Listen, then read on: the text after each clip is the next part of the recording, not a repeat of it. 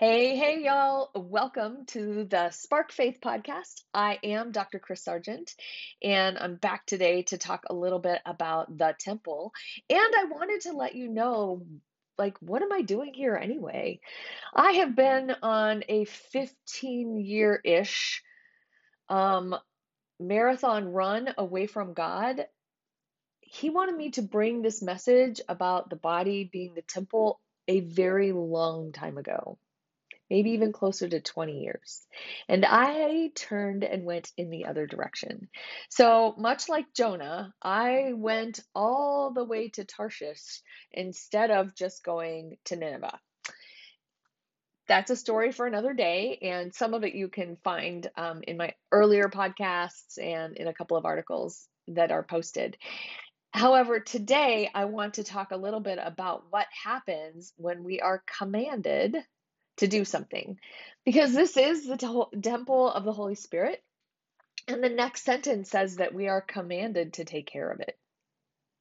And so I don't know what happens to you, but well, you know what happens to me when I'm commanded to do something. I turn and run the other way. I get my knickers all up in a knot, and the resistance pops up and stands strong. So, what happens to you?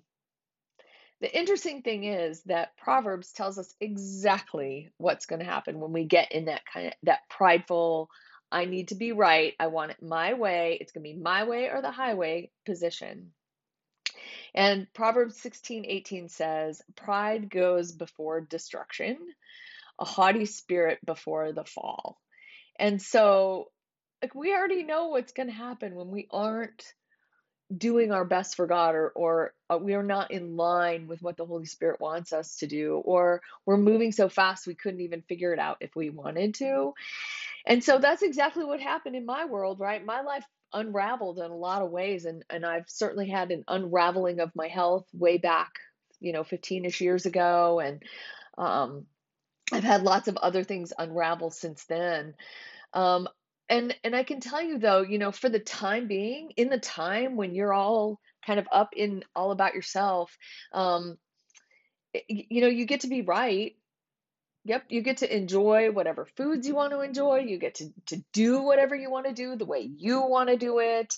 Um, the challenge came in for me anyway. The challenge came in, I ended up feeling empty and really incongruent on the inside versus the outside, right? The outside of me, you've always seen it, right? I'm happy, optimistic, generally upbeat. I don't generally have negative things to say outside, but on the inside, I was dying slowly for a very long time. And although it's a much longer story, like I said, and somewhat ugly, really what ended up happening is God ended up stripping me of all this external stuff, right? All the stuff that I had accumulated and created, and all the things that defined who I was were slowly dismantled. And that happens with us in our health too, right? Sometimes we don't see those health challenges coming down the road until they hit us. And then we're like, "Ah, where did that come from?"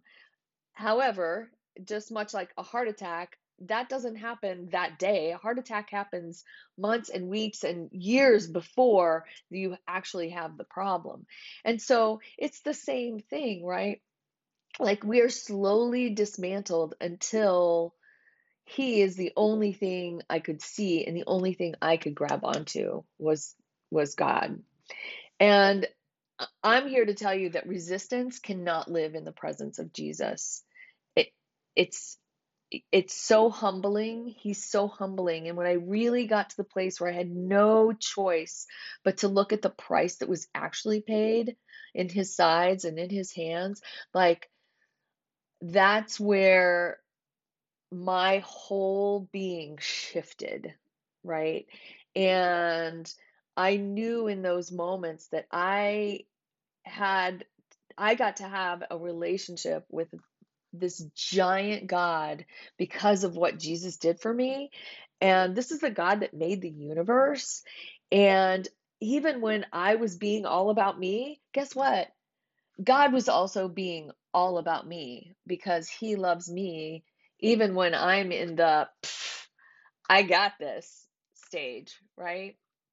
And so he was actually after the me that he created, not this fake out external thing that I had created.